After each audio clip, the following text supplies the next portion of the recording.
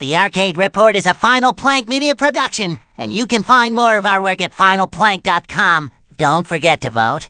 When he's not striking out opponents on the mound, the Red Sox Curt Schilling can be found battling enemies on the web. This is how you get around in the world when you have a couple bucks.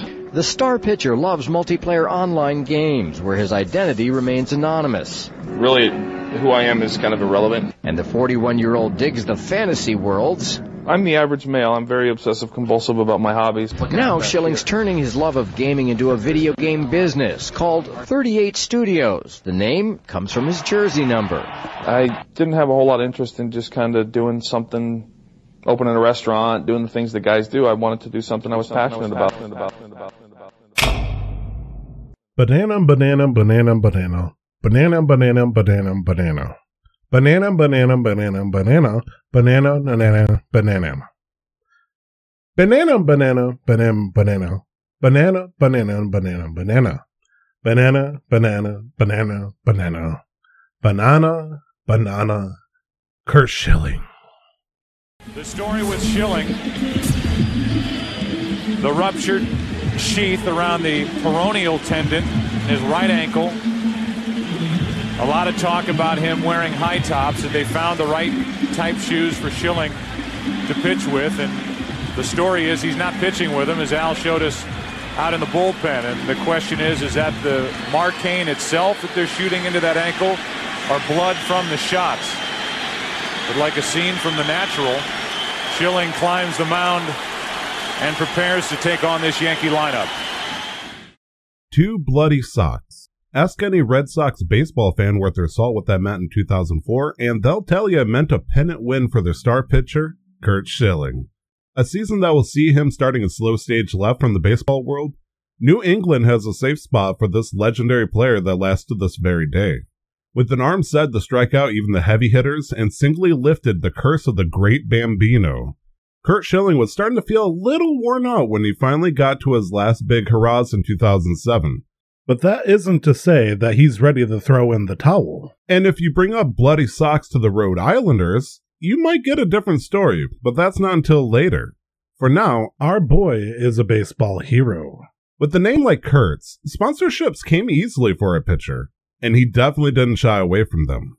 He even ran his own charity, Curt's Pitch for ALS, a nonprofit organization he made to help fund the research that could fight the dreaded disease. The same one that took my great-grandfather away. I could list a ton of great accomplishments he made his way into. Campaigning for George W. Bush and John Kerry, a popular collection of World War II memorabilia, and don't get me started on his baseball career. Okay, you talked me into it. He's in like the 3,000 strikeout club with getting 300 strikeouts in a season alone. 3 times. He's the proud owner of the Babe Ruth Award, 2 times Baseball Digest Pitcher of the Year, crowned MLB All-Star 6 times. He's been inducted into the Philadelphia Baseball Wall of Fame and Sports Hall of Fame, which are separate places, mind you. He has dozens of American baseball awards and so much more. It's to the point that it almost feels odd that I'm going to be throwing this guy against the proverbial wood chipper. And most of you don't even know why I'm going to grill this world-class athlete. You see, Curt Schilling has charisma, and a lot of it. He also has a penchant for seeing a chance for glory and leaving into the lion's pit to claim his destiny. Of the many times in stories he's done this, there was a little idea that began to creep into his mind in the mid-2000s. An avid fan of video games, he saw titans come out like EverQuest and World of Warcraft, taking the world by storm in a way unheard of at the time. Surely if Curt wanted to play these games, so much that he organized his own gaming convention in the 90s, his vast wealth and popularity could secure him a place in the greats of a different sort. Maybe even become Bill Gates rich, as he would often slate the dream as. Today, we will be talking about the creation of a little company called 38 Studios, named after his jersey number, and about how one man's dream and a boatload of cash tried to change the world by writing checks and challenging reality itself. Curt Schilling didn't need to be a game programmer. In fact, I would chuckle at the idea he probably tried using C++ for all of 10 minutes before quietly turning off the laptop. He certainly thought he knew how to attract the best birds to his flock, however. And with the war chest of sitting around $115 million, who could blame him for trying the strategy? Money talks, right? Here we'll be talking about the history of 38 Studios, the Grandmaster plan to make an MMO so big that World of Warcraft would sink within the year, and what missteps happened along the way into making the game. A game, by the way, that had both the financial blessing of an entire state and the largest employee of a gaming company in the region. What happened to what should have been the biggest hit of the decade? How did Curt Schilling manage to bankroll the biggest video game heist in the past 20 years? Where's the freaking game? I don't know. This is Arcade Report!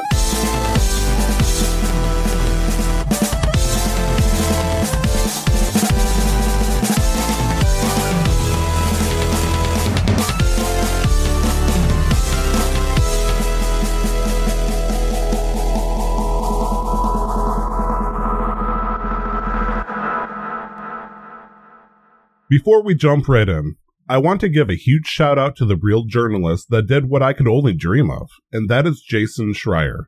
A boatload of this report comes from his book, Press Reset, and I want to encourage anyone who enjoys a good read with a sip of tea to give it a shot.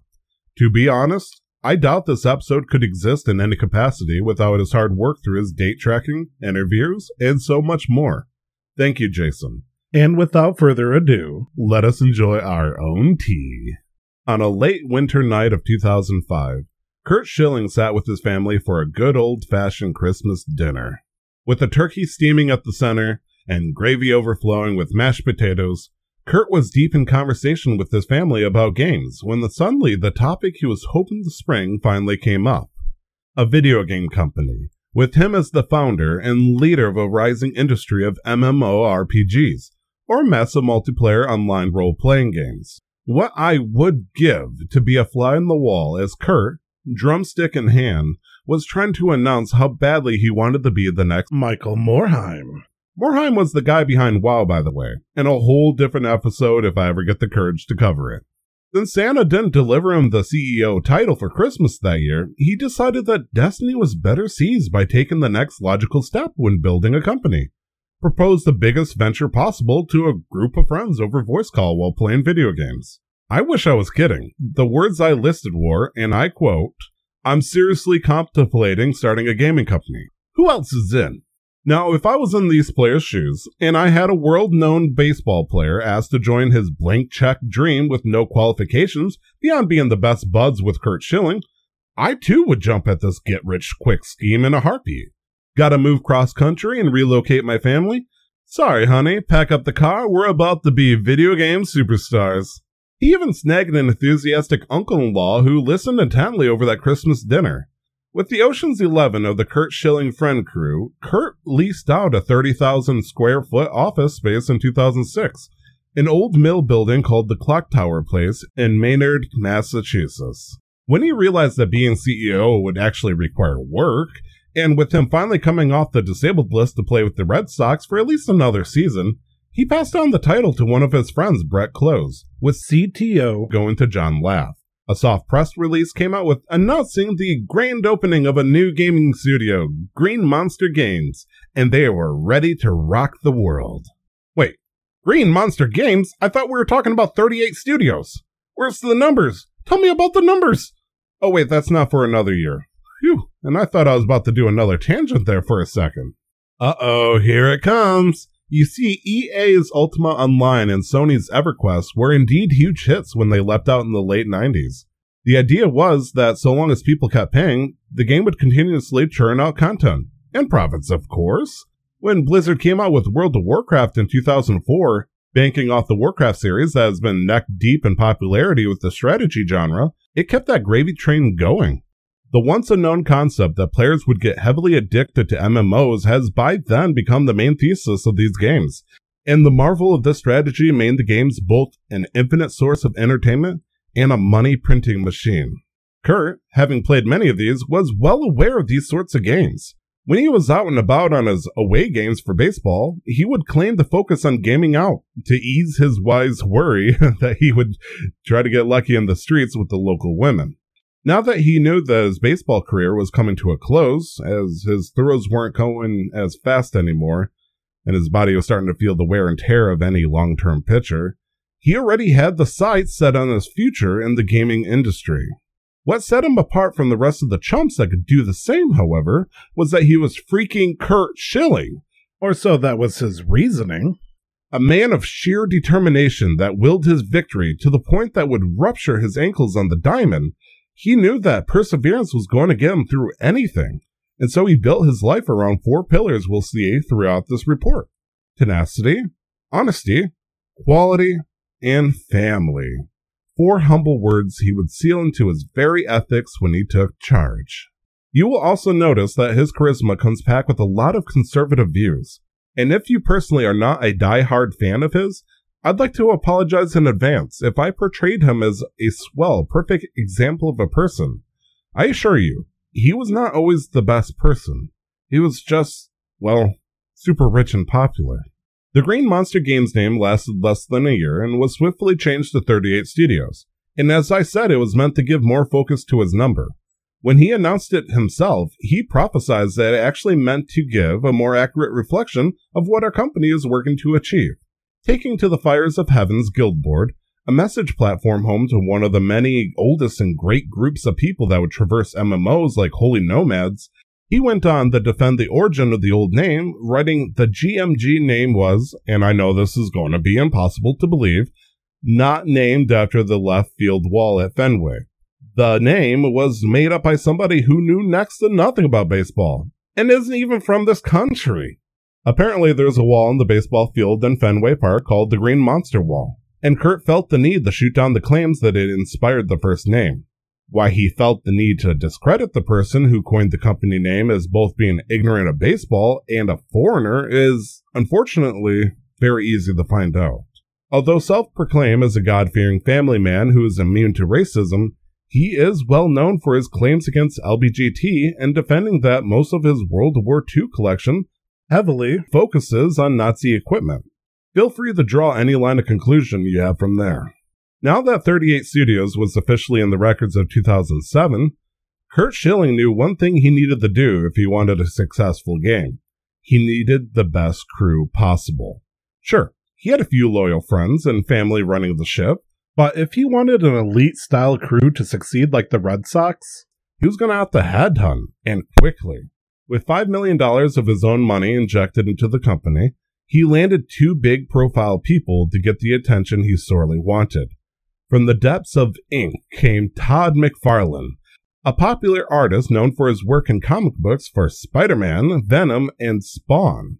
From the fantasy heavens came the renowned R.A. Salvatore, author of the Demon Wars saga and the Legend of Drizzt, with hands in the Star Wars series with Vector Prime. He was also known for his work in the gaming industry for storytelling in games like Forgotten Realms, Demon's Stone, and even wrote 4 books for EverQuest. If someone like him was being desired by Sony to develop the lore for their MMO, it's no wonder Curt would swoop in and pick him up. With these 2 artistic behemoths at his beckoning, Curt was ready to swing for the fences. Forgive the pun. The thing was, he initially wanted to go big straight from the gates and dive into making an MMO, an unprecedented move at the time. Almost every other MMO out there had a backlog of games to pull their lore from to draw nostalgia. But here, Curt was going to need Salvatore to draw from scratch. There lied the problem. Making a game was no easy feat, and your average game at the time would last 15 or so hours to leave a gamer satisfied. An MMO, on the other hand, required the ability to keep people content for what felt like an endless hundreds of hours, meaning a metric ton of content and story was needed to be developed for the game to flourish. You see, Curt Schilling must have known that this was going to be a huge challenge. In the baseball world, you work your way up to the little leagues all the way to the major leagues, and that's if you're heavily skilled and athletic to make it happen. Curt likely thought that since he had the credentials to be one of the biggest baseball players around, this college of baseball could transfer credits over to making an MMO with Bloody Sox paying the tuition. With such a headstrong man who loved the product but knew little of the industry, he still believed that if he filled the room with talented individuals that carried his spirit, it would convert into experience in achieving a task fit for one of Hercules' pixelated trials. The only way it was happening in the first place was the fact that Kurt's spirit was backed by over $100 million. But don't think that has ever come across his courageous and strong-willed attitude.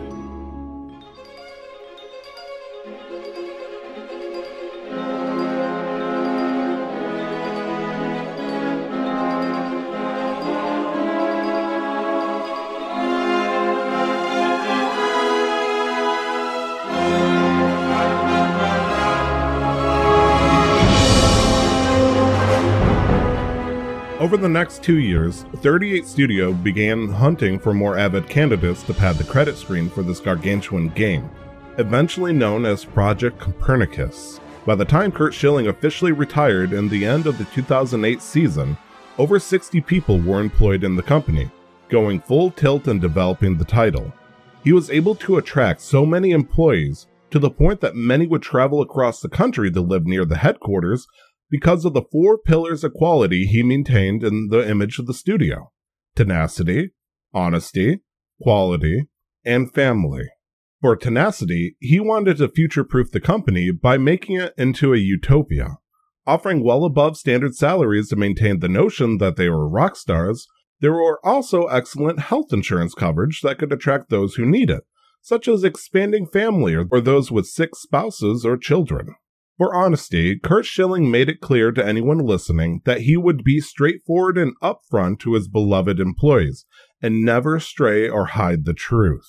By being clear with them, he believed that they would flourish without needing to worry about their futures, or what needed to be done to improve the game. For quality, 38 Studios promised them the best, the most qualified employees, the best designing tools, even an office that felt like a throne for some. By giving the company the best, Curt believed he would get the best out of anyone. And lastly, family. Those familiar with this off-toxic trope know that a company calling their employees family can have devastating results. The company will often exclaim how they're a close-knit community and promise to take care of them, while expecting the employee to do the same.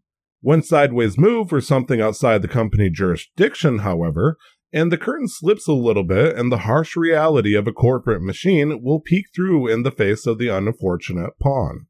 Much to his credit, though, Curt often did right by his employees up until the very end. Perhaps in this bizarre company origin, we get to see what happens when one person leading a company does in fact go out of their way to help those in need. If there's one thing I want to recognize about Curt Schilling in this crazy endeavor, it's that in his belief in taking care of his employees was so strong that he was willing to sacrifice so much for them. When one loving individual gives so much to be loved, it is only soon enough that they run out of this love to give and nothing to be given back. Thankfully, people like Brett Close, one of the original friends that became the studio president, were able to keep him in a generosity check. Curt wanted to go even further for the team and provide luxury company cars, and even split the profit between him and the employees 50-50, which if I was that hypothetical employee, I would be more than happy to vote yes to. Go for it, Curt! So at this point, 38 Studios had a crockpot of well-paid professional game developers, artists, designers, and management from across the country. Curt had his Ocean's 11s finally. Or I guess it would be more his Ocean's 60 plus. While the MMO Copernicus was very slowly forming its very basis, there was so much to cover it was clearly taking more time than Curt could cover his original $5 million budget. He had dozens of mouths to feed and expenses to cover at this point, and he needed to get cash going into his project post-haste. Rather than continue burning his baseball money to keep up the family mentality, he decided to shop around his blockbuster idea to Capital Ventures to land himself a second angel investor in 2008. Curt himself knew the MMO was going to be the biggest and most popular in the world. But with a blank resume in the gaming industry, people he lured to the pitch were nervous to even negotiate. One such investor, Todd DeGrasse, who was and still is a part of a venture firm called Spark Capital, came to an investor meeting with mild skepticism. At the table, many of the executives there were professionals in the gaming industry. But Curt, despite not being the president or anyone in the management circle, sat dead set in the middle, with every single person referring to him in charge. Red flags danced around him with every chance encounter he had with money to 38 Studios. To make things even more daunting to the outside eye, a lot of people that hopped on the Friends and Family initiative had taken strong leadership roles despite having little to no experience in their position. Remember Kurt's uncle-in-law? Mr. Christmas Goose that listened to the pitcher's, first pitch? He was Bill Thomas, the company's chief operating officer, despite never having been in the industry before. His closest thing was his own founded company where he did consulting for an entertainment business trying to hop over the ocean over in Asia. Maybe one can draw a squiggly line between consulting an entertainment business and shepherding a WoW-killing MMO game studio, but could you imagine trying to run executive decisions on where the war camp should be for a storyline quest when the guy is used to figuring out which Asian telemarketer to suggest to a music firm? Even Kurt's wife sat on the board, and his wife's father worked into the IT department. Talk about making the company family. By the third year of development for Copernicus, things were starting to look dour. Things were being churned out, for sure, but rapidly expanding the world of an MMO meant it was surface level only, and lacked the depth of any self-respecting game company would want. To make things more awkward, Kurt kept rolling in ideas to shake the company with his own tried-and-true methods over in baseball. One such moment was when he announced that employees were to take a shift set of 2 weeks on, 5 days off, just like when he trained in the good old days. People abhorred the idea, and thankfully his own team of executives made it clear that this was a terrible plan. Kurt just shrugged it off, a little confused. Why wouldn't it just, work? It did for him, and look where it got him. Kurt was still bankrolling the whole shebang with a big smile, but it was tightened at the corners, thanks to being rejected by every investor he thought would be in his corner. It was time for a power play, and Kurt knew how to call his shots. The moment happened over in March of 2009 when THQ, who was knee-deep in debt and struggling to keep afloat, wanted to sell off Big Huge Games. Well-versed in strategy and their big hit Rise of Nations, and giving a hand in Age of Empires 3 and a Catan game, they had a half-ready game on the top when they went up for sale.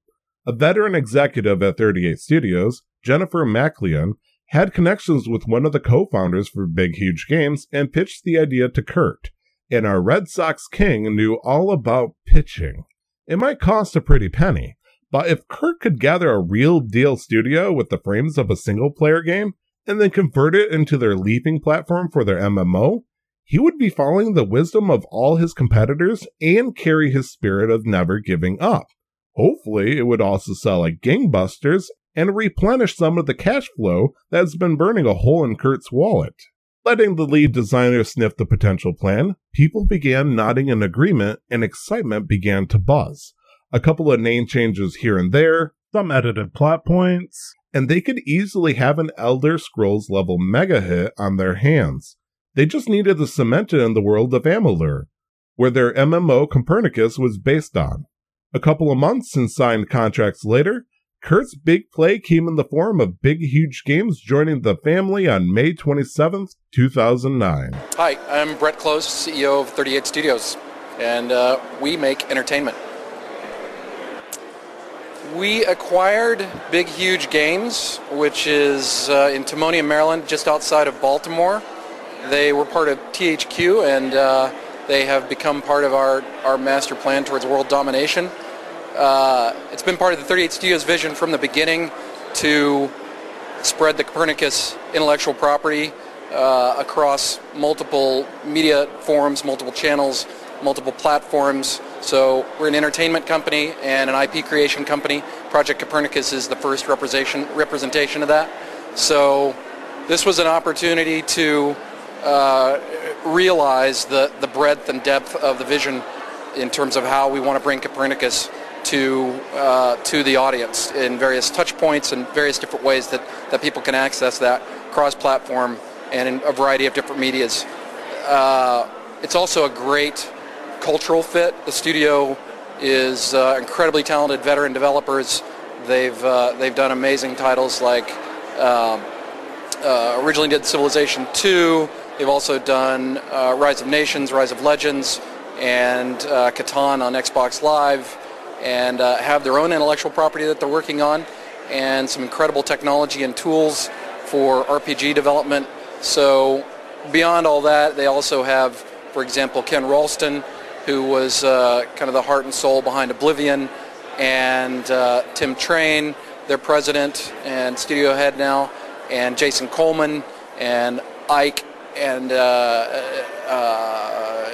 Kerry Wilkinson, and a huge number of incredible developers that fit very nicely and are complementary talent with the 38 Studios group. This may have been a great step, but it came with more cost than it seemed. Brett Close, one of the founding members and CEO of 38 Studios, resigned just a few months later in August of 2009. The reason given by the company was that he wanted to pursue other opportunities, but we know that type of corporate jargon is boilerplate commentary for whatever really happened. There's nothing really showing foul play. Looking at his LinkedIn, it appears he got a spot as senior vice president for a technology consultant firm called Frog a month later. But one would wonder what convinced Brett to jump ship as the top dog of the biggest MMO in the works. What shook Brett enough that Curt Schilling's dream project scared him from his friend's company to join a buzzword corporate playground? Something was happening amongst the old executives, and Brett knew he needed to get out. And fast. As he pulled the ripcord out of the company-provided parachute, Jennifer MacLean, the person that convinced Curt to buy Big Huge Games, took the position as CEO and continued the golden vision for the company. With the developers and programmers none the wiser, the dream continued on to Curt's approval. To make things even more exciting for Curt, an investor finally pulled through in the form of EA. Since the publisher saw that 38 Studios not only had a true blue team now, but now a fleshed-out game in the works, It finally made sense to chip into the pot. for a rockstar pitcher, this was finally the validation he needed when it came in the form of $35 million. The commitment felt lopsided, though, as it was directed mostly at Big Huge Games for their single-player game, leaving the MMO Copernicus the sole financial custody of Curt still. And Curtis was starting to feel the rug burn from having to pull out his wallet so often. Because the heat of his back pocket kept him from sitting around for too long, Curt was quick to rally his family to the cause of cranking out everything they possibly could for the MMO. This left Big Huge Games to continue full tilt into the single-player game, now known as Kingdoms of Amalur: Reckoning. At this point, this newly acquired team was content as being the powerhouse that was being paid competitively well, but 38 Studios began something akin to a cult. Our big dog, Curt Schilling, was inspiring, to say the least of his charismatic profile. He may not have known the nitty-gritty of the work he wanted done, but he jam-packed his ambitions with a passion that would take several by storm, sending them into a feverish state that would just bypass basic work logic. Why worry about deadlines when you believe your boss that you need to just try and you'll succeed? While not everyone bought into the level of Kool-Aid Curt was bringing, it was enough to where he had the same treatment as some sort of Demigod. This sort of idolization was appealing to Curt. He was out of the MLB at this point and was focused on promoting 38 Studios, but there were moments where it could backfire. Since he was often a popcorn machine of thoughts or ideas for his MMO child, He would spout a bunch of random schemes at the many hype meetings he had with the team. this in turn led to them dropping anything they got because the words of Curt Schilling might as well have been carved into the walls of the building they were in, as if they were almost divine brilliance for some of the people there. Now granted, Curt realized this quietly. He was the captain after all, and he did want more and more pumped into his game. Whenever the crew halted production to begin concept-proofing these comments, however, he saw it was hurting the game long-term, and had to begin picking and choosing which ideas to pitch. One such idea was allowing players to play as a centaur, the half-man, half-horse race. Curt loved his centaurs so much that He even had a cardboard cutout at the studio that he showed off during an interview. He declined to relate to it, though, when the reporter asked Curt if the centaur represented him, though. Since he just had his just believe it and it can be done attitude, it took a lot of hard hits to finally convince him that this was a difficult thing to pull off. the centaur would be a nightmare to logically get through doors and traverse indoors, and all the different mounts players could get would either be inaccessible or look like the unshown footage of National Geographic. I don't know how this was the one blow to Curt's pride found in the archives, but it must have stung to be told no with such conviction. He had put $30 million into the company at this point, and he'll be darned if little hitches caught into his prized goal.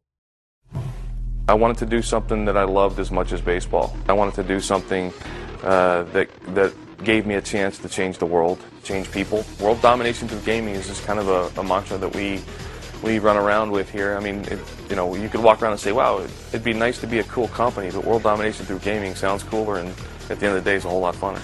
Todd McFarlane and I actually go back. I've always been a McFarlane fan. Todd is so unique that when you look down at a piece of paper and he's done something, it says Todd McFarlane without a signature. We might have a chance here to actually go out there. Instead of just a kid off the street saying, hey, I've got this great video game idea, we could actually walk in there and say, not only do we have a great idea, but we've actually got people who are going to bring an audience with them, and then we're going to go out and get the talented people that will be able to deliver that. And for me, that whole being better than the parts is the thing that I hope will actually get us over the big hurdle at the end. How cool would it be if R.A. Salvatore created our world, created our game, created the foundation of this intellectual property? I think that 38 Studios is going to give gamers a world that they can explore and enjoy and live in and breathe in like no other experience before. When I write a book, I'm giving you a group of characters, and I'm letting you follow along on their journey and hopefully kind of living vicariously through them. When I'm writing an MMO, or writing the world that you're going to play in, you're the character. It's your world. It's up to you to write your own story. And no writer that takes that away from you is doing you a favor. So creatively, we had Todd and we had Bob, but at the end of the day, none of that was going to matter if we didn't make a game that was just off the charts fun. That speaks to the person that runs your technical team, your engineers, and puts the whole package together. And so the short list of names was one, and that was Brett Close. Everybody likes to come out and say, we're going to be the best at something. We're just going to be great. Trust us. Not everybody can assemble a team of the top industry people. Our core members within this studio, everybody within this studio, are from all of the top development teams, MMO teams, very, very experienced people who have established themselves in the game industry and have built incredible products. Someday we're gonna throw the switch, and the world is going to be able to play this game, and it's going to be a great, great, great day. It's so cool. The potential is nuts. The people that I'm working with are second to none. If you put a team of people with incredible character and integrity, pride, respect, loyalty, passion, commitment, you put a team of people comprised of those qualities together, you're going to win. You're going to be better than everybody else. And at some point, when this game ships and when this company takes its next step, people are going to recognize us as an absolute force. Copernicus still wasn't even close to completion in 2010, however, and Kingdoms of Amalur was still being finished 400 miles away over in Maryland. Meanwhile, World of Warcraft has already released 2 big expansions, with a third, titled Cataclysm, about to be released. EverQuest was still chugging along, and other big names were joining the MMO market, including Final Fantasy XIV and Star Wars: The Old Republic. While it felt like every day was a challenge to get the base game of Copernicus out, their would-be rivals was pumping out content and doing victory laps around 38 Studios without even realizing it. What 38 Studios needed was a huge influx of cash, and fast. Investors in the private sector have been a big bust, and it finally looked like the company was going into a spiraling crash into the background. The company executives, however, had dark plans in motion already, each with their own hook in the venturous scam they were prepping. While Kurt was nodding and smiling to the masses, certain people in the top of the company were vying for favorable positions by committing to a whatever-it-takes attitude, making connections with law officials a state over. The goal? Make a meeting happen with the governor of Rhode Island, Donald Carcieri, and Curt Schilling. Where it looked like stars were aligning for the company, calls and promises were being made in the shadows for this chance encounter to happen. The date that everything was set for was March 6, 2010. Governor Carcieri, head honcho of Rhode Island at the time, was over at Curt Schilling's house in Massachusetts for a fancy fundraiser being held to hype up a World War II documentary Curt was promoting. Curt, being a self-proclaimed army brat born in Anchorage, Alaska, was more than happy to show off his decent-sized World War II collection. That wasn't the goal here, however. And as talk about the documentary with Carcieri began to shift towards 38 Studios, Kurt wound up his metaphorical pitch and went straight for the strikeout. It was innocent at first. While unfortunately I don't have the actual words wiretapped from his house, this is a private event after all, I do have a summarized version that I can extrapolate a parodied version that went somewhat like this. Picture Curt Schilling, his drink of choice in hand, and his fellow Republican governor as they admired a well-preserved army uniform from the war. I'll let you decide what country the uniform is from. As Curt took a sip from his drink, his eyes cast over the Carcieri. Did you hear about the tragedy of 38 Studios' tax situations here in Massachusetts? He asked, a somber look in his eyes. No, I run a different state, Carcieri replied, confused at the sudden change in tune. It's not something the other governors would tell you, Curt continued, eyes now forward on the army uniform. It's the same old story. They wouldn't give me a tax break or any kind of leniency over here. And I'm building an MMO over here, the best video game of its kind. Ironic, really, to have one of the biggest projects in little old Massachusetts, and they won't even give it the recognition it deserves.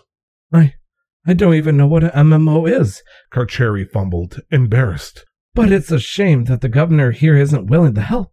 It really is, Curt urged. With a little bit more funding, I could even go further with it. More jobs. Jobs? The governor repeated, enraptured with the word. He's been trying to lower the unemployment rate, and such words would not pass by his lips lightly. Many more jobs. Money, too. Exponentially so. Curt takes a strong draw from his drink.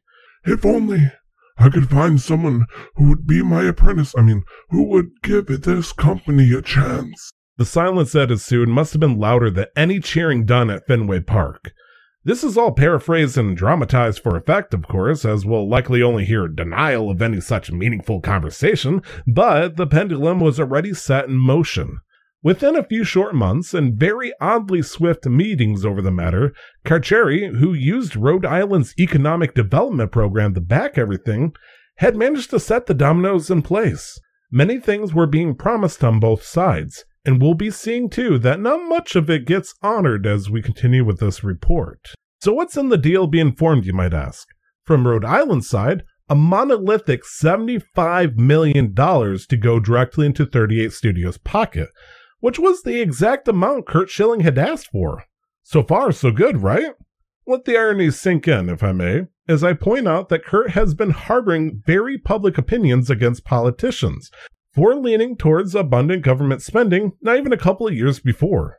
You'll probably find a few scorned tweets back in 2008 about loose cannons trying to abuse tax dollars, but you won't find any self-loathing when he's ready to ink his own cash cow to the paper. That's weird. As a pile of money was dropped to the negotiation table, it was time for Curt's friends and family, posing as executives for the company, to lay on the honey thick, and they did not hold punches. Promising a modest 450 new jobs within 3 years, they also claimed that they were going to establish themselves as the next new video game mecca of New England. As if to pose as kings and queens of the industry, they also promised to release a brand new RPG game every 2 years, and a new iteration of an MMO every 4. Like, what? Step back behind the curtain, folks, and let's check the math leading the logic here. They've been working on their MMO, Copernicus, for nearly 4 years at this point already, with very little to show for it. Hunting down local news clips at the time would only show mere seconds, if at all, of real gaming footage. It was mostly Curt, or the current company president, nodding real confidently that things are going great over here. Sure, you can blame the funds, but how far can this line of reasoning get dragged on for? Let's not forget they bought an entire studio a year ago, Big Huge Games, and had a game already built that they were reshelling into their own branded game to promote the MMO that's been hiding in the company closet since they started. Where was that projected to be done by? This Christmas? Spoiler alert, Kingdoms of Amalur: Reckoning won't be out until early 2012. A fully funded game, already designed and ready for a makeover by a company they bought, still took over 2.5 years to make, and they're promising the financial officials at the table they are going to be cranking out these bad boys every 24 months. What utter crock. Apparently, though, I'm the fool with hindsight in my pocket because the people who were there ate all this up, apparently. According to Carl Wadenstein, the junior member at these meetings, he was the only one who had clear doubt that this made sense.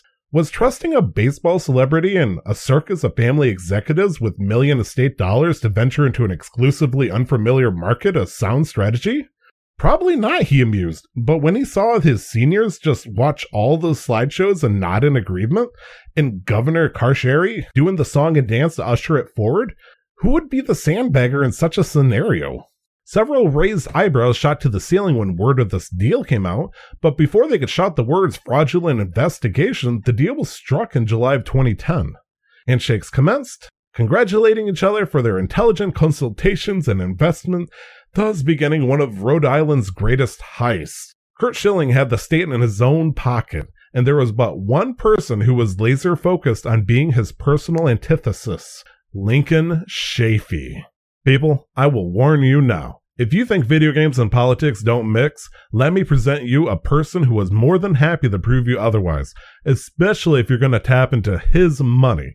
I mean, the people's money. I mean, Rhode Island's money. Definitely not his money. Kind of his money. Lincoln Davenport Chafee. Born March 26, 1953, began his life into politics when he was just 32 years old. Not particularly staunch in his political party affiliation, he became one of the few faces to represent Rhode Island. His political stances aside, he became a mayor in Warwick, Rhode Island, to senator from 1999 to 2007. Biding his time and waiting for his opportunity to arise, he had found himself a beautiful chance for the governor's seat in 2011. Once Carcieri would hit his legal limit to serve, it was only a matter of time before Chafee would hit the big seat for the little state. Remember, this is 2011. This whole big deal happened over in 2010. So this poor guy, and I say poor very skeptically, had to watch this all happen when he didn't have a dang say at all over in Rhode Island. That will change soon. During this time, however, local news wasn't just focused on the elections. After hearing about the closed-door deal for 38 studios in the state, Chafee had oppositional critique flying to the papers. With the banking disaster of 2009 finally beginning to recover, why was the state giving a rookie video game company funds and not banks? If this was such a brilliant financial decision, why didn't they reach out to other gaming companies with bigger pedigrees? Why is there a paper trail that starts with the current governor and Curt and ends in a single line straight to 38 studios getting loaded with cash? Chafee pleaded with the government to investigate this bizarre chain of events and freeze the deal in place. But until he got the hot seat, he was but a politician with a big bullhorn.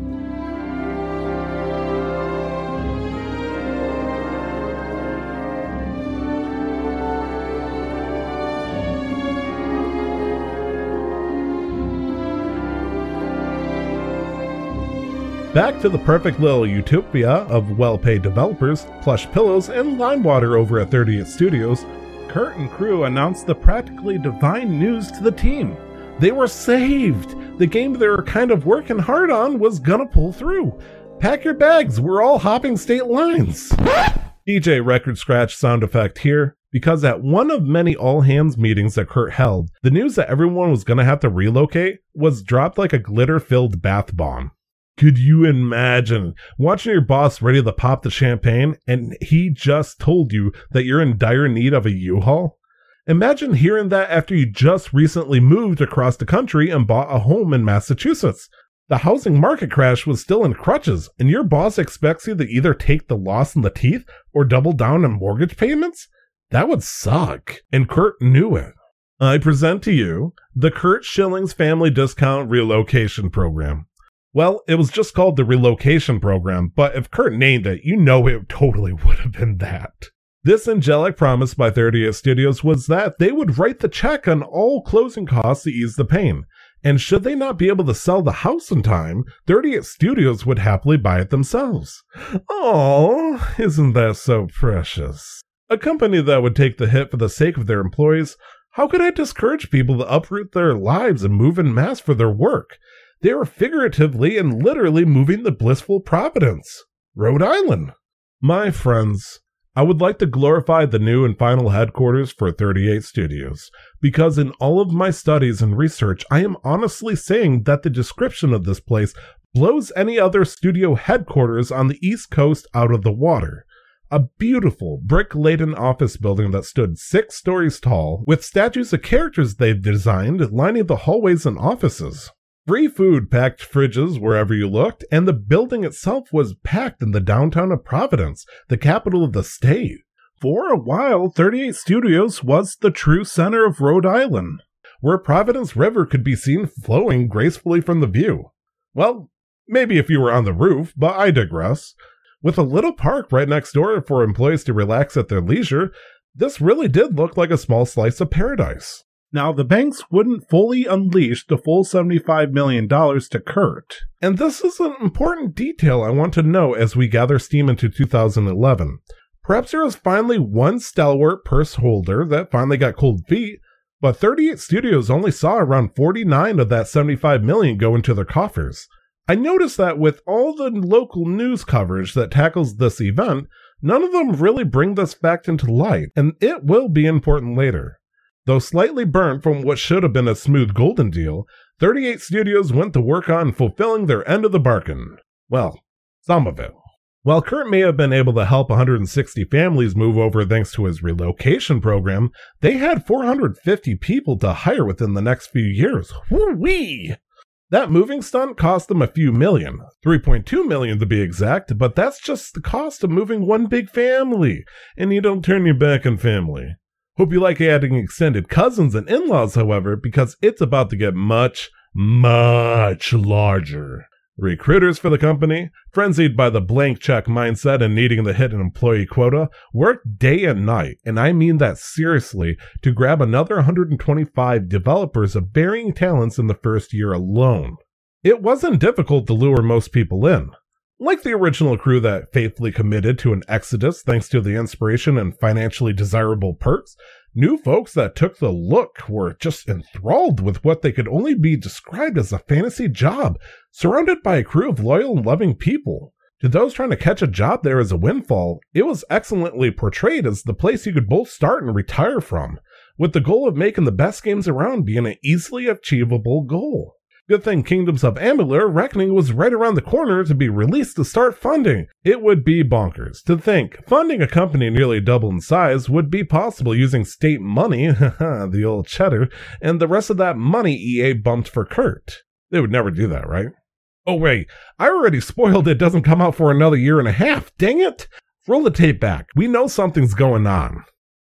You may know Kurt Schilling from, I think he plays baseball. Occasionally. Occasionally he's been known to throw a baseball. I heard on the internet that he actually plays games. We needed to come here and find out. My time sink has been MMOs for the most part, all the way back to Ultima Online where I started to EverQuest 2. Last couple years I've been pretty stuck to World of Warcraft. One of the games that you were pitching, you basically struck out everybody. You were just hurrying up because your guild was doing a raid. There have been times when a quick 9 innings has enhanced my ability to participate in a raid. That's really not as far from the truth as people might think. Why make a game company? You're playing the game, but what do you need to make them for? I wanted to be involved in something that I was passionate about, and the potential financially of an MMO. You're talking about hundreds and millions and billions of dollars, which is just another way to change the world. But I'm just wondering, were you just playing World of Warcraft and getting grief? You said, screw that, I'm gonna make my own MMO. The idea for this was really kind of wound up in EverQuest 2. And I'm sure that there were some times and some periods where, like every other gamer, I'm sitting there going, wow, this sucks. When you get in here and you go from, wow, I'd really like to make a game, to really making one. And terrifying is a word I use often. There's been probably 5 or 6 times in the last 2 weeks where I've said, why the hell didn't I just make an FPS? You have not released a lot of information about the game you're working on, known as Copernicus. Copernicus, yep. I'm told that in the game, one of the most powerful weapons is a bloody sock. I will not confirm or deny that. Is there any chance Don't about even finish the question. No, I can't. We can't show you anything yet. Come on, Kurt. One thing. We had an influx of people that we kind of didn't predict, but we got some incredibly talented people that became available to us. And this is our character team. So they can kind of draw? They're unbelievably talented. This is kind of my favorite. This is the design area. So you have a few people who know something about MMOs. A few, yeah. There's just a couple. Just about everybody here has had a hand in shipping an MMO at some point. Wow. If ESPN doesn't pick up a piece of or an excerpt of this and play it, then they suck because they're not the entertainment sports show that they claim to be. Because, well, right. Would it beguile you if I told you that, after spending years for investors in getting almost $100 million in total to play with, Curt Schilling would still continue to seek out more investors? As if the Sith Lord parody wasn't good enough, it looks like he was using the state as validated proof that his company is worth investing in. And it really sucks because, in a way, I feel for this guy. He's not just some dude that made some scratch and wanted to make a golden statue of himself. Fun fact though, there's an estimate of around $90 million to have a real life solid gold statue made of yourself, so it would have been relatively cheaper to have gone that route. That's not Curt though, and despite 2011 railing against his funds at around $4 million a month, he refused, nay, despised any notion that his team, his family as he always called them, would get any less than the all-star treatment they deserved. As hires kept pouring in and the game was still undergoing completion, however, screws started to come unloose as signs began to show. 38 Studios' walls were already rotted thin, but as long as you kept your eyes on the magic show, you couldn't hear the creaking begin. One of the first employees that noticed the ripples of the curtain was one Jennifer Mills, someone who got to experience the great relocation effort firsthand, in fact. Being a talented texture artist, she briskly made her way to be in charge of other artists as she focused on texturing the MMO. By the time 2012 had started, she was made lead artist for what was being proudly declared the MMO meant to defeat a weakened World of Warcraft once and for all. It was a joyful moment for Jennifer, even if there was rumors from inside and outside the company that promotions were being passed out like candy. What irked her, though, was that her paycheck never got the bump that reflected her new role. When she investigated to find out why, she discovered what would be one of the biggest red flags an experienced worker of the industry could recognize. A freeze. Not just a hiring freeze, but a financial freeze as well. This meant that, for the time being, every single person working for 38 Studios had hit their financial ceiling until the freeze was lifted. For those aware of the usual trend, a hiring freeze is often the death knell of a panicking company, and those none the wiser kept working on the typical faith that it was just a strategy until the RPG came out. Jennifer caught the first glimpse of the executives' decisions as chaos began to brew on the upper floors. 2012 looked to be a very dark year. Around the same time Jennifer noticed trouble in the waters, Andy Johnson was leaping from his own sinking ship at THQ, and made first contact at 38 Studios as their new leader of localization in January of 2012. With both the RPG and MMO slated to be released this year, he was ready to get his team together and start hammering out the other languages ASAP. When he began asking around the developers for information, however, things felt odd. People were bright and chipper as they toiled away at their individual tasks, but it seemed like no one knew how the final product looked, and when it would actually be ready. Doing some simple math based off the number of words in each zone of the MMO, Andy began to sweat. There was no way in any capacity that the MMO would see the light of day in 2012, and that was generous in his predictions based on the languages alone. It would take an illegal amount of hours and manpower to pull off the schedule that Copernicus had to be released, and Andy thought it was important to let somebody in charge know this issue. It was as if he was in a dark room that he illuminated with a match, only to discover corporate executives doused with gasoline and hissing at his realization. Vice presidents and other executives began flooding his offices and emails throughout the day like ravaged savages, interrogating him on who saw this note and which scoundrels had shared info with him. Smeagol-like behavior became rampant anytime he found himself behind a closed door as corporate elites floundered, panicked, and threatened the poor new hire. Suddenly, executives began acting like lords over their own teams, demanding that they keep away from rival teams within their own division. Some executives who were in charge of functions that haven't even existed yet began lobbying, persuading, and deceiving for more power and influence over the developers. Andy himself couldn't even build his team that he was hired for due to that hiring freeze that occurred, and was forced to find a different position. This bizarre and dangerous ecosystem had some rhyme to the reason, however, and the answer was fairly simple. 38 Studios was on the decline, and people needed to make sure Kurt knew their worth when push came to shove. Whether a captain realized it or not, he had inadvertently encouraged foul play in his own company. He would single out those that brought him undesirable news or tried to persuade him to stem the holes forming in their wallet, and blacklisted their future in the company. Those who witnessed the disgrace knew to seek any means to survive. The end result will not fare well for the company's future. So what was happening with the RPG game Kingdoms of Amalur, Reckoning, and the MMO Copernicus? Thankfully, Kingdoms of Amalur was reaching its end stage and primed for release on February 7th, 2012. Despite the freeze being at full throttle, and the fact that Skyrim had just come out a few months earlier, it started to sell really darn well, to the collective sighs of relief from the company. For my UK listeners, it was also the 60th anniversary of Her Highness, Queen Elizabeth II. Talk about two figures who rapidly expanded and had a backfire. Unfortunately for 38 Studios, while Kingdoms of Amalur did manage to break out 1.3 million copies and exceeded EA's expectations, the profits reaped by Kurt wasn't enough to pay for the cost of developing it. In fact, it wasn't enough to put much of a dent in anything, and only a select few knew that. Kurt, who must have known exactly what was going on with his transparency policy, was in a bad position as he witnessed his leading dream nemesis, Blizzard, begin to suffer with their subscription count with WoW.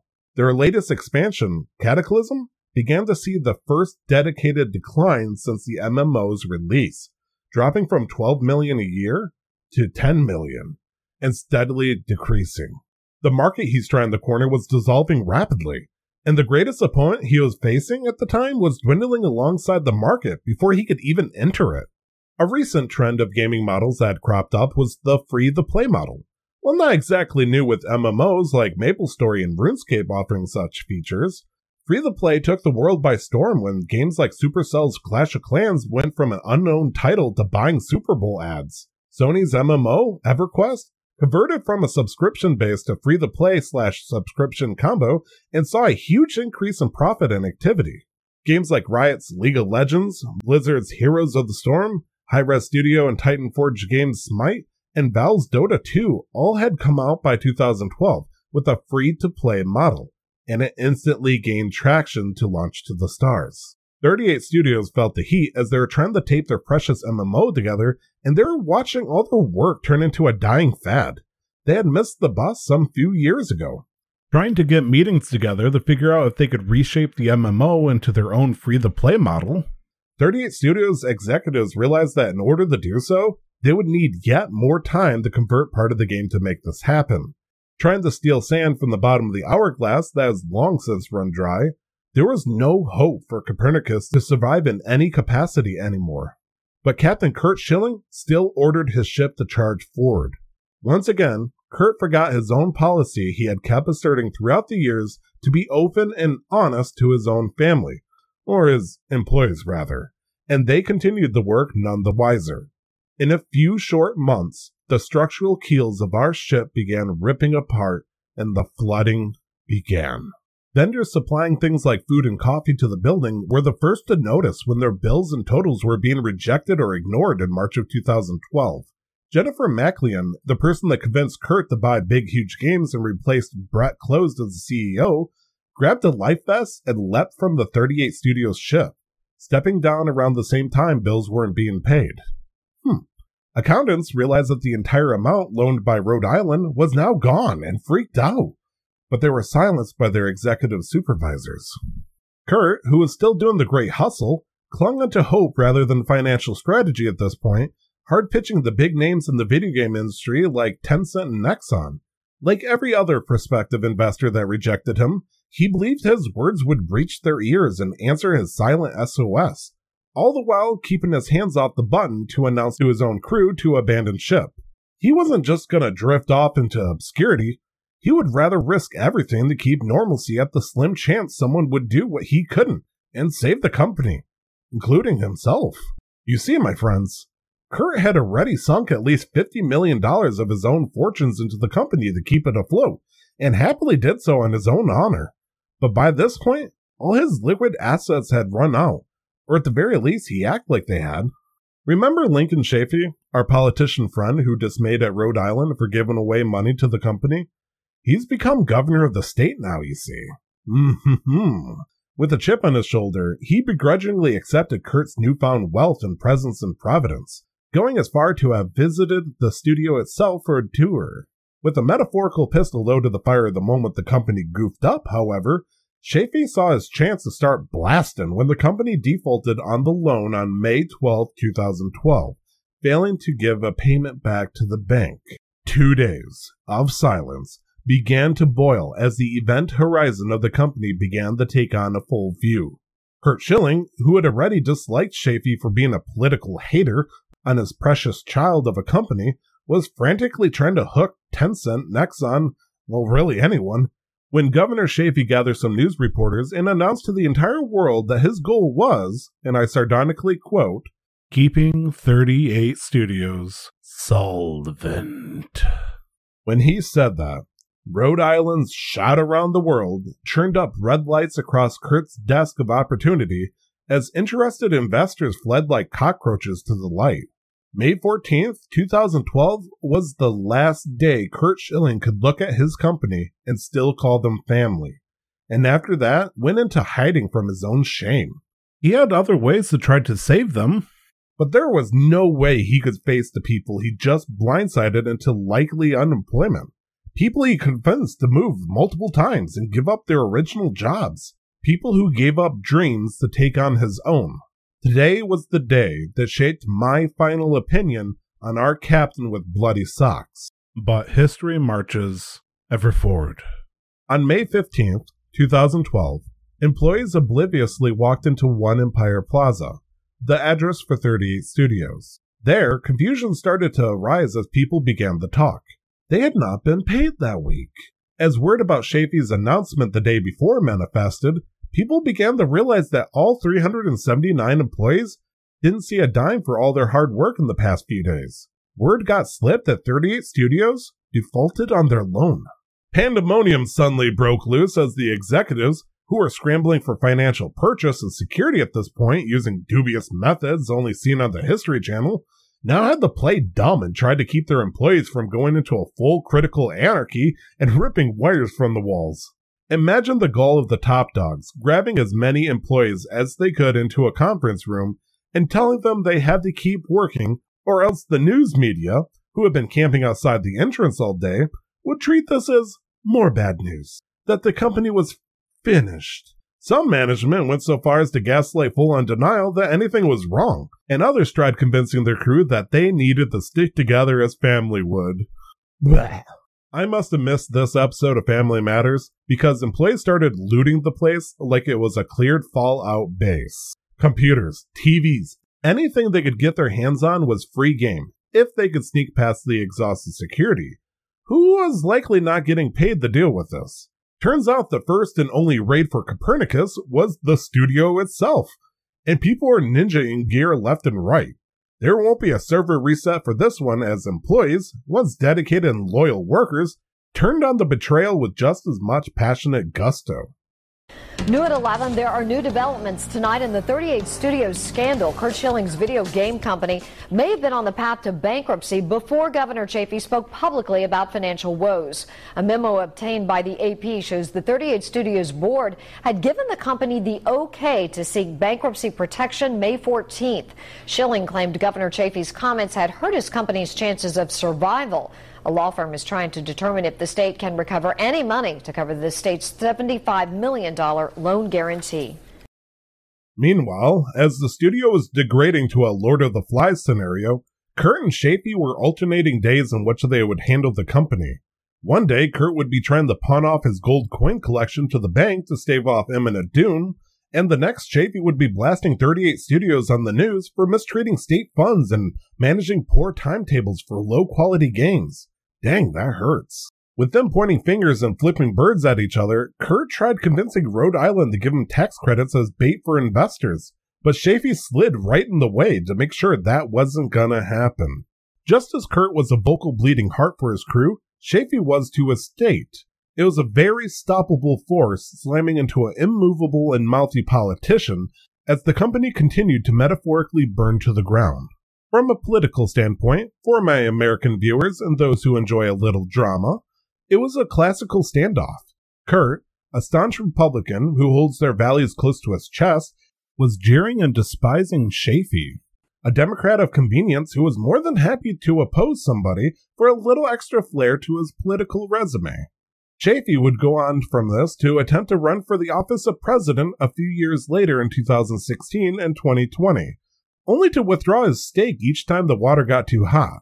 For our governor, it was but a small stunt to teach an ambitious, snooty celebrity who was in charge. And for Kurt, it was everything in the moment. Over the next couple of weeks, the number of unpaid employees that came in, still under the illusion that their captain would pull through, slowly began to dwindle. No final word on the situation was said or done until May 24th, 2022, when a tell-all email was sent to everyone tied to the company. The author, Mr. Christmas Turkey Bill Thomas, the uncle-in-law of Kurt and current chief operating officer, had a few kind words for his friends and family of 38 Studios. No mention of or from Kurt was in the email, nor was there any of his love laced in the enunciation. It read, "The company is experiencing an economic downturn. To avoid further losses and possibility of retrenchment, the company has decided that a company-wide layoff is absolutely necessary. These layoffs are non-voluntary and non-disciplinary. This is your official notice of layoff, effective today, Thursday, May 24th, 2012. Ta-ta." As the dust settled and hundreds of people indescribably screwed by this development, details began pouring out as news agencies dug into the corpse of the company. 38 Studios was crippled in over $150 million in debt, including owing the bank, vendors, employees, and even the mortgages from the relocation program. Speaking of that, it turns out Kurt's lawyers made sure to leave a little clause in the paperwork that, should the company become solvent, all the mortgages would go right back to the original owners. Over 100 people were left stranded, without insurance, and some were now thousands of dollars in debt for a house they left to follow the person that misguided and abandoned them. Moving companies even shifted their unpaid bills from the studio towards the ex-employees, having been stiffed. It was a vacuum of money and debt just sucking in from the fallout, and so many people suffered. Meanwhile, Curt Schilling was hitting the airwaves and blaming Chafee for the entire downfall, like the governor himself had run into the building with a Molotov cocktail. What he didn't mention was the executives that made out like bandits. The same Bill Thomas that sent the cold-blooded email telling everyone to get lost made off with over $400,000 in the first few months alone, while people weren't even getting paid, and even included a consultant fee of $10,000 for his work shutting down the studio. He seriously received $10,000 to tell everyone that they weren't family anymore. My blood boils just saying that. All this talk about love and trust and how families should stick together. Vin Diesel just needed to steal a car from the VIP parking lot, and we'd have a new Fast and Furious movies in the works. Just need to cool down. Deep breaths. First at 5, stunning new claims from Curt Schilling regarding the deal that brought 38 Studios to Rhode Island. In his first interview since the company's failure, Schilling said he did nothing wrong, but then went on to accuse others of questionable actions behind the scenes. And we have team coverage tonight. WPRI.com reporter Ted Nesi fills us in on something Schilling admits he got wrong in his Providence Journal op-ed from over the weekend. But we begin with Eyewitness News reporter Steph Machado live with what else Schilling had to say this morning.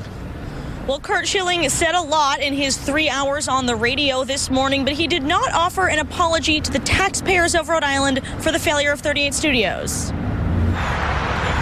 Curt Curt Schilling has promised to tell the whole uncut story of what happened with 38 Studios. Today on WPRO was his first Rhode Island interview since his video game company went bankrupt. There was no malice. There was no criminal intent. I didn't steal or take anything. Schilling said he was sorry to his own employees and other businesses that ended up being adversely affected once 38 Studios collapsed. But he refused to apologize to the people of Rhode Island who were left on the hook for millions of dollars worth of bonds. What do people want me to apologize for? Schilling said in hindsight he realizes how secretive the 38 Studios deal was. There were things like the first time I met him, I was supposed to go into the back door of the State House because they didn't want any media to see me going in. He claims the plan all along between himself, Michael Corso, Gordon Fox, and Stephen Costantino was for the money from the loan guarantee program to go to 38 Studios. And he says he was shocked to find out at the House floor debate on the bill that other lawmakers didn't know that. I realized that nobody in the legislation had any idea that this $75 million was completely earmarked for 38 Studios. He also accused Michael Corso of acting illegally, even though the state police and attorney general have found no evidence of a crime. Corso's attorney said in response, he wants to blame everyone but himself for making what has proven to be a very poor business decision, not only for himself and the state of Rhode Island. Curt's comments are completely reckless and false. And the Attorney General's office has declined to comment on any of the allegations Schilling made today. Now, Schilling also continued to attack former Governor Lincoln Chafee. We'll bring you what he said coming up new at 6. And also our current governor, Gina Raimondo, responds to his lack of apology to the taxpayers of Rhode Island. Reporting live in Providence with the Mobile Newsroom, I'm Steph Machado, Eyewitness News. As the story of 38 Studios dissolves into obscurity from here, I will say that there are many bittersweet endings for some of our employees that suffered. Like many big studio layoffs, other companies would flock in like first aid workers and host job fairs, and many displaced workers found second chances from other gaming companies. Others, soured and burnt from their abrupt career with developing, turned to more stable and economic paths of the industry. The common thread of thought that was held between them, however, is that their time in 38 Studios was, although brief, a worthwhile memory as it happened. Although there wasn't much time to celebrate Kingdoms of Amalur: Reckoning, nor will we get to see Copernicus get its release, the time many developers got to experience together is typically seen as blissful and nostalgic. Who knows what Copernicus could have really become, if not some WoW knockoff that had a lot of love put into it, and weird centaurs Curt had an obsession with. Nowadays, Curt Schilling has become a bit of an internet pundit who loves responding to trolls. Working as an ESPN analyst for some time after his stint in gaming was over, he was suspended and then fired for comparing extremist Muslims to Nazis and sharing transphobic memes on Twitter. He was, and may still be, a huge Trump fanatic, and I'll leave the rest to your imagination and personal investigation as to the fun and colorful tweets he posts daily on his conservative views. He even has his own cameo. And currently, for $150, you can book your own chance pseudo encounter with a 56-year-old man with a MAGA hat to tell you happy birthday. Happy birthday! I personally would not recommend it, but you do you, boo. The company itself, at least on paper, declared bankruptcy on June 7th, 2012. Investigations from WPRI, the local news agency, revealed in 2014 that many studio executives knew from the start that the state's loan wasn't going to be enough to finish the MMO, causing a small uproar and backlash. In the meanwhile, the Rhode Island State Police, the State Attorney General's Office, the U.S. Attorney's Office, and even the FBI started looking into matters further, likely what prompted the sudden filing of Chapter 7. To help recoup some of the lost money, the state did a wild auction to pawn off what was still bolted to the floor of the abandoned studio.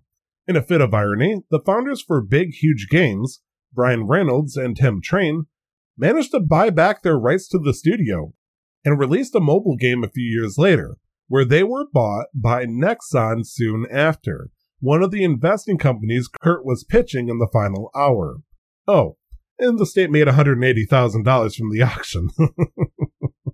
In 2016, the Security and Exchange Commission launched their own investigation and held Rhode Island and Wells Fargo with allegations of securities fraud, basically telling them they were morons for agreeing to such a huge loan without looking into the details, and they paid a paltry fine. Between 2012 and 2016, a lot of banks, investors, and even employees began suing the pants off of Curt Schilling, 38 Studios, and their former executives. I could list dozens of big numbers here for your entertainment, but it was to the tune of over $100 million between all the lawsuits. I personally doubt any of them are going to be properly paid. In 2018, THQ Nordic, having been revitalized a bit from their own collapse years previous, bought the rights to both Kingdoms of Amalur and Copernicus. You can actually play the former on Steam, as it was released on PC on September 8th, 2020. Currently sitting at $39.99 in US dollars, it's listed with mostly popular reviews and offers 30 to 60 hours of a beautifully designed RPG world. While I haven't played it personally, I have watched several hours of game footage to my enjoyment, and would encourage others to give it a shot. Now that not a single penny will go to Curt. Ago, Curt Schilling broke his silence about his failed video game company 38 Studios and the deal Rhode Island gave him to bring his company to the Ocean State. That failed deal affected every Rhode Island taxpayer, leaving them on the hook for millions of dollars. Eyewitness News once again with live in-depth coverage of this important story. Target 12 investigator Tim White looks into further the criminality and permits of the deal. But first, Steph Machado is live in Providence with more details on what Schilling says about who knew what and when. Curt Schilling spent much of his 3 hours on the radio this morning accusing other people of wrongdoing, but he did say the failure of his video game company, 38 Studios, was on him. He did not apologize to the taxpayers of Rhode Island.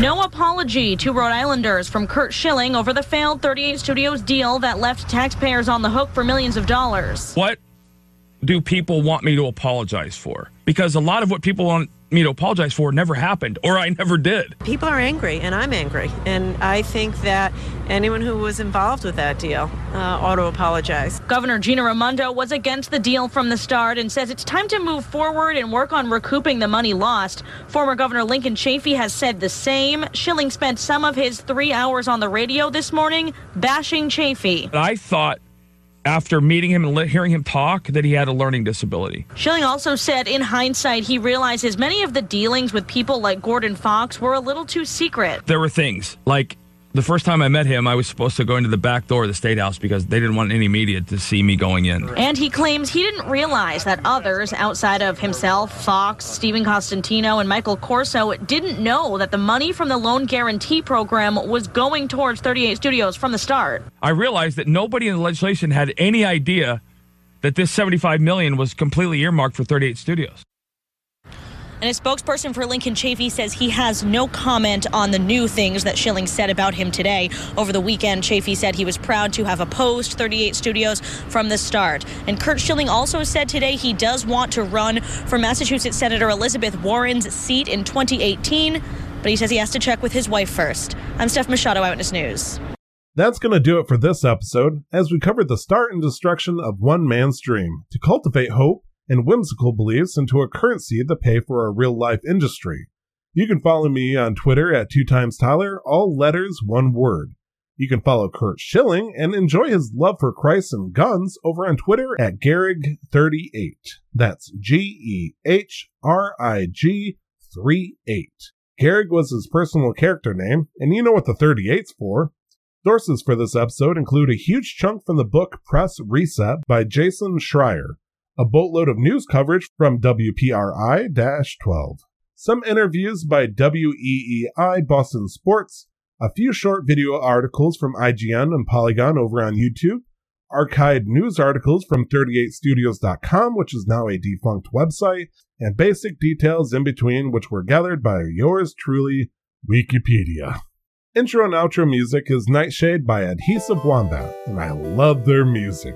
Thank you all for another glorious episode as we listen to the modern age retelling of the Titanic. I hope to catch you in the next episode, and don't forget to pay your bills. See you all later.